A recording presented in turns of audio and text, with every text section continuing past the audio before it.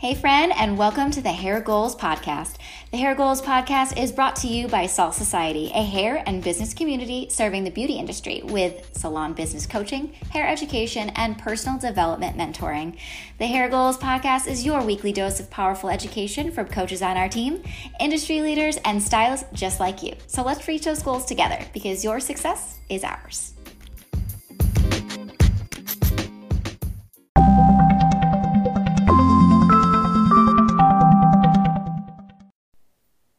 Hi everyone, thank you so much for joining today. My name is Christine and some of you may know me as Paint That Mane.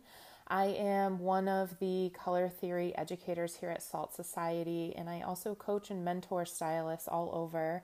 And today I am talking about one of my favorite topics, which is formulation and everything that goes into it. You know, we are often faced with a lot of different scenarios in the salon, and it can get very hectic.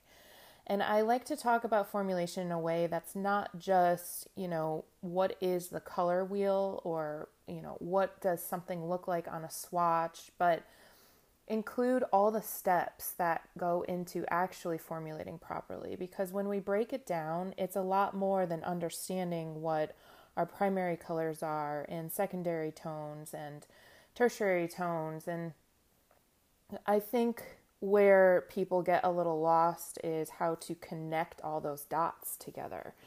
I can remember being a stylist early on in my career and sort of kind of depending on swatches of a book. And I'd say, okay, well, this is what this looks like. And maybe she has some underlying pigment. And so I'm going to use this, and put it on. And then you rinse and the results were not exactly what I wanted them to be. And I kept thinking, what am I missing with all of this? And when we look at formulation in general, there's so many different steps. There's analyzing the porosity of the hair. What are the underlying pigments? What are we actually formulating to combat? And also, what is the tone we're actually going for? Because it's very easy, I don't want to say very easy, but it's a lot easier to say this person has a lot of gold in their underlying pigment or raw lift, so I'm going to mix a cooler gloss to put on top of that. We're going to mute it a little bit and she'll be happy, or, whatever. The problem is that we're not actually formulating for the tone that we want on that person. So when they brought the picture in initially and we looked at it and said, okay, so you want a cooler type of blonde, or you want a blonde tone, or you want a mushroom tone, or whatever it may be, it's a lot harder to formulate for someone taking into consideration everything that's already on their hair. And I think what I want to, really emphasize about this process is it takes a lot of years to get to know how something works within a color line and to get used to it. There's not a lot of times that someone's just going to randomly pick up any color line and be able to formulate properly right off the bat. You really have to know, first of all, what the base is in the color and how much the percentages of the tones in the color and how that color actually lifts or deposits, and just the true functionality of that color itself. So it's easy to kind of say, I'm going to warm this up or cool this down, but what are we doing to give someone the result that they're looking for? And I know there are so many stylists who feel this way now, especially because social media has become really a great tool, but it's also made our job so much harder in that people have a lot more access to information. They are able to understand terms that before they never even knew what we were talking about. They're able to understand what balayage is and TZ lights and regular foiling and smudging and melting. And your clients are coming in using these terms, but they don't always know how to get to the result that they're looking for. So it's really our job to sit down with them and explain the process. Like, I know this is what you want and I know this is what we're going for, but the terms you're using and the techniques you're describing are not going to get you to that point. And I really want to be the person to get you your dream hair, but I can't do that using balayage, or I can't do that with TZ lights, or that's not the best process for your hair right now in this condition. I mean, there's simple reasons sometimes why we can't put lightener on someone's hair. And there's other reasons why, a level 4 that's been colored over and over again is not going to have a cooler result. They just never will. And so it's our job to sort of explain all of this. Well, now an appointment is not just walking in and getting a foil and leaving anymore. It is so much more than that. And now hair appointments, that used to take us an hour and 45 minutes for maybe a full foil on someone. There was no gloss, no smudge, no melting involved. There was no, personalizing to that person's skin tone or the actual tone that would look best on them because of their eye color and so on and so forth. And so we're finding ourselves in these 3 and 4 hours appointments that, first of all, you may not be getting compensated for properly. And second of all, it's just a lot more time to spend with someone. So you have someone who maybe sucks your energy dry or whatever, and it's just a lot harder. And so I think the bar for hairstylists in general has gone up tremendously, which, to be honest, in some ways, that's really a great thing, because 20 years ago when I started, it was not an industry that was looked at as a specialty. It was not something that was looked up to. It was not something that was accepted. It was sort of like, okay, you did this because you didn't want to go to college, which for me personally wasn't even the case. I went to high school as well as hairdressing school. I homeschooled actually the rest of high school. And then in hairdressing school, I did that the same time as I did high school. So when I graduated both at the same time, it was kind of like, then I actually did go to college for a semester or two. And it was kind of like, no, this isn't the path I want to do. I really do want to try to do hair. But entering that industry at that time, it was a lot more basic. And I don't say that as you didn't need as much skill. I just feel that now our skills in techniques and knowledge of formulation and all this stuff have to be like elevated times 100. Simply because the standards have gone up so drastically. So I really want to encourage you, no matter where you are in your career, just really stay involved with education and everything that's helping in those areas, because I think it's only going to get more intense. We are about as stressed out as we can be right now, and I do genuinely think that this could even get worse. And so, and like I said, I don't want to say worse like it's such a negative thing, but I just believe that we are being looked at differently now. And so when you're able to present yourself in a way on social media or whatever that says, I know what I'm talking about, people start to respect you a little bit more. And that trust grows, and your clients start seeing that people do trust you and want to learn from you. And so it's really how you use everything. Social media can be used as a tool to really help your career, or it can be used as something to make you feel less than. So put your energy into it as if, I'm going to use this so that my clients see what I'm doing. They see my beautiful work. They have faith in me, trust in me. So when they sit in my chair, I don't have to do so much trust building. And that's really important for every appointment. But the more people trust you, the more they're going to sit in the chair and say, I trust you. Tell me what you think will look best on me today. So it starts taking the pressure off of you. But, formulating for these types of situations can be stressful. And what I'm going to tell you is the best thing to do is to know your color line, really truly understand the color wheel and how it works. So your primary tones, your secondary tones, your tertiary tones, break them down and know exactly what they do, how they complement each other, how they fight each other, And the best way is to really use the color wheel in your formulation. And then what we do is we go into the breakdown of how to properly execute your appointment. And the things that come into play for this sometimes are literally as simple as looking at their hair and realizing what the ratio of protein to moisture is. You know, do they need more protein in their hair or do they need more moisture?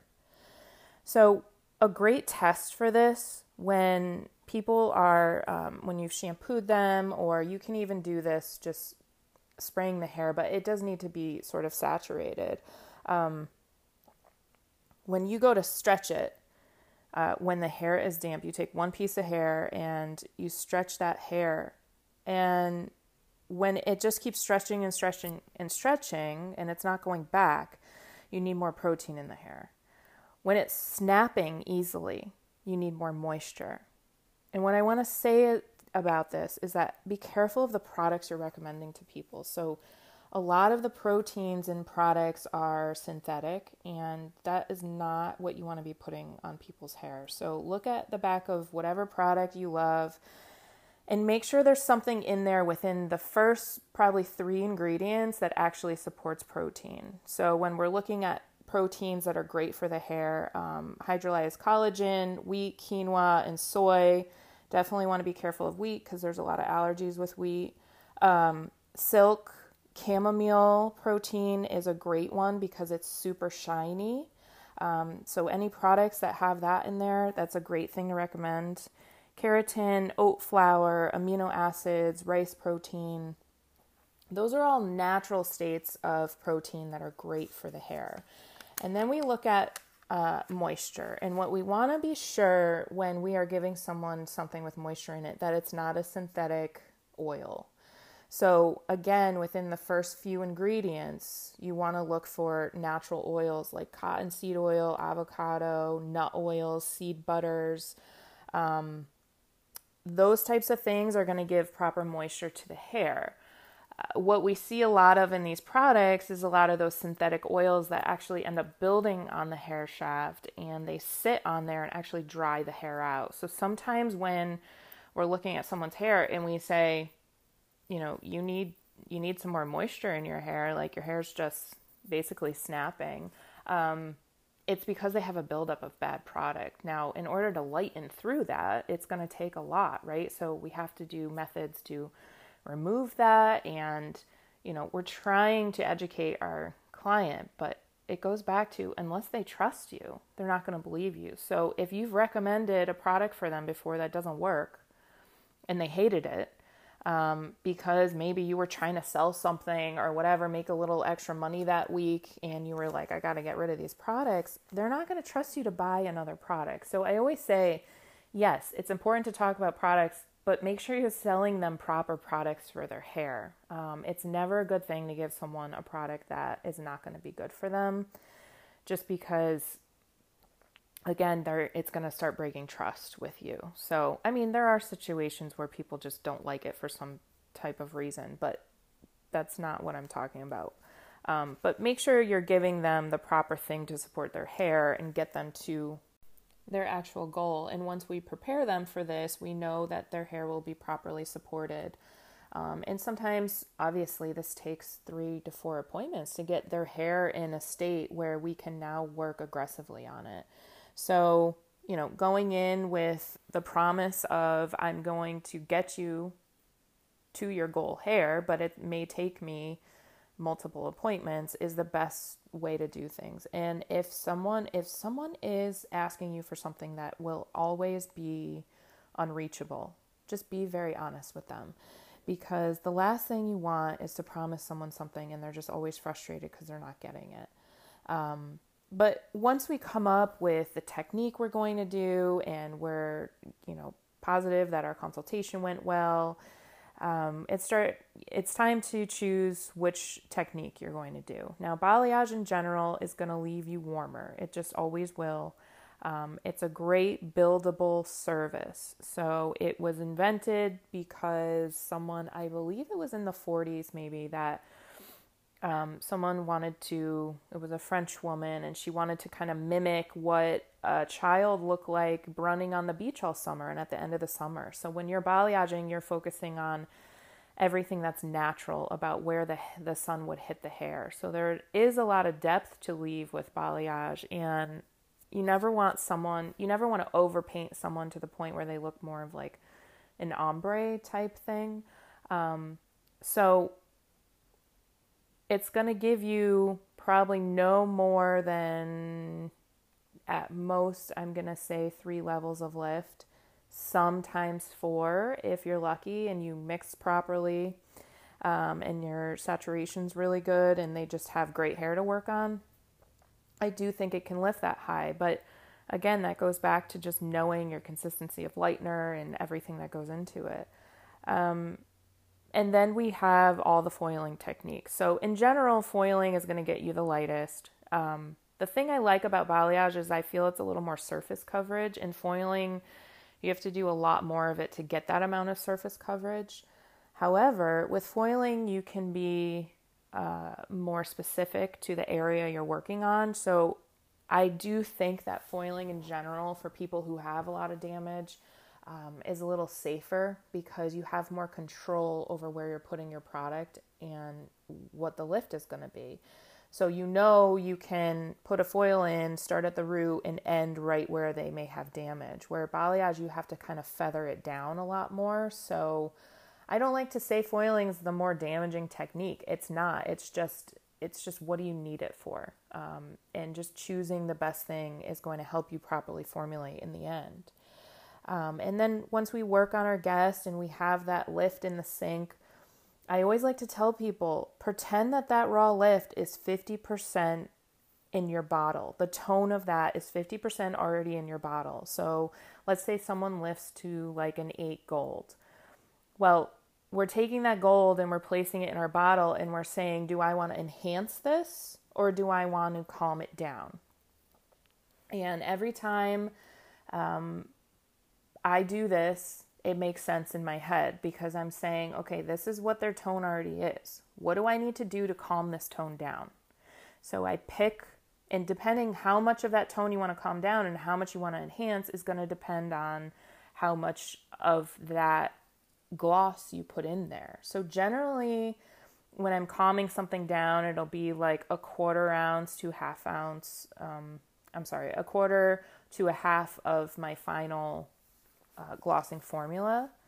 And when I want to enhance something, it's also about the same, but it depends how much of that tone I actually want to keep.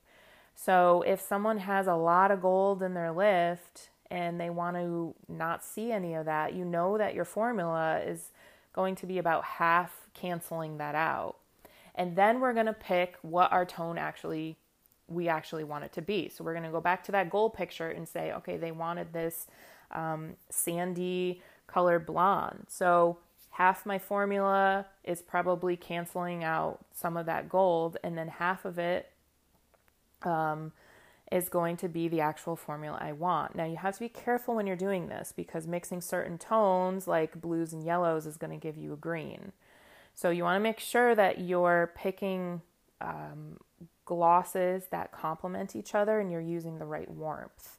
I just had a situation last week that I used a 9 VRO, which is a violet rose for people who don't work with shades. And, on the swatch, it looks fairly warm. It looks like there's a lot of pink in it. You can see a lot of violet, but the rose comes from the pink tone in it. And when I broke this gloss down, I thought this is going to be really warm, but I ended up mixing it with a P, which is pearl, and that has a lot of more blue in it. So my result was actually very cool on a brunette. I used it on a mannequin actually.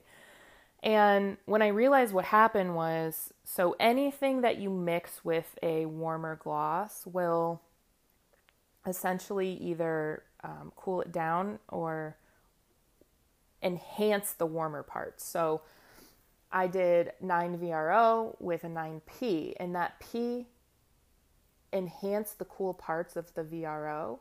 And so I got a very cool finish, which I was not expecting. And this is what I mean by you're always learning, always constantly learning. Because I've been doing this for 20 years and I still, when a new formula comes out or a new tone, I have to play with it to see how it works. So when people ask me, how do you know how this stuff works? Well, quite honestly, the answer is you got to try it out and you got to break things down properly. So after I did this gloss, I broke it all down and I figured out that, there was a lot more blue in the formula than I really thought about. And so that's why it ended up being so cool. It turned out beautiful. It just was a little bit like, I wonder why that happened. So that's what I mean by try things out and just be creative on a mannequin. I mean, they don't say much, so you can kind of do whatever you want. But breaking down the formula sort of goes like this. So I'm going to take just an NB from Shades EQ, and the base is brown to tan. It also has red and violet in it. So when you're looking at that, the brown is yellow, red, and blue. And then there's red in it, so you add another red. And the violet is red plus blue. Now, when we break that down further, it's 4 warms to 2 cools. So we know that this formula is on the warmer side. And the warms in there are a lot of red, and there's 1 yellow. So you're working with a pretty warm formula. So you know that you can safely add cooler tones to this, and it's not going to, totally ash out a formula. You're going to have enough warmth there to support cooler tones. And what I want to say about that is warm acts as a sponge for ash to stick to. So when you have someone who has super porous hair, or you've lifted really high, you want to make sure that you really are formulating in a way where their gloss is going to last. Because if you just put ash on someone or cooler tones, their gloss is going to fall out pretty quickly, and they'll be left with more of a raw lift. And if you had included a little warmth in there, and I'm talking about even a quarter of your formula, that will absolutely help you to keep that gloss looking brighter, more reflective. Warmth is always our reflection. So anytime you want to mute something, you add cool. Anytime you want to enhance it, you add warmth. So when we're looking at that 50% in that sink of that raw lift, do you want to enhance it or do you want to cool it down? And that is the magical question of the day. I want to thank you guys so much for tuning in today, taking the time to invest in your education. This went a little longer than I thought, so thanks for hanging in there till the end. And we have a lot more education available, as you guys know, on our website. You can also go to my page. It's Paint That Mane with 1 T. And I always put my new education linked in my bio, so it's all available there. So more formulation, tutorials. There's so much exciting stuff happening, so stay connected, and looking forward to connect with you guys further, okay? Have an awesome day.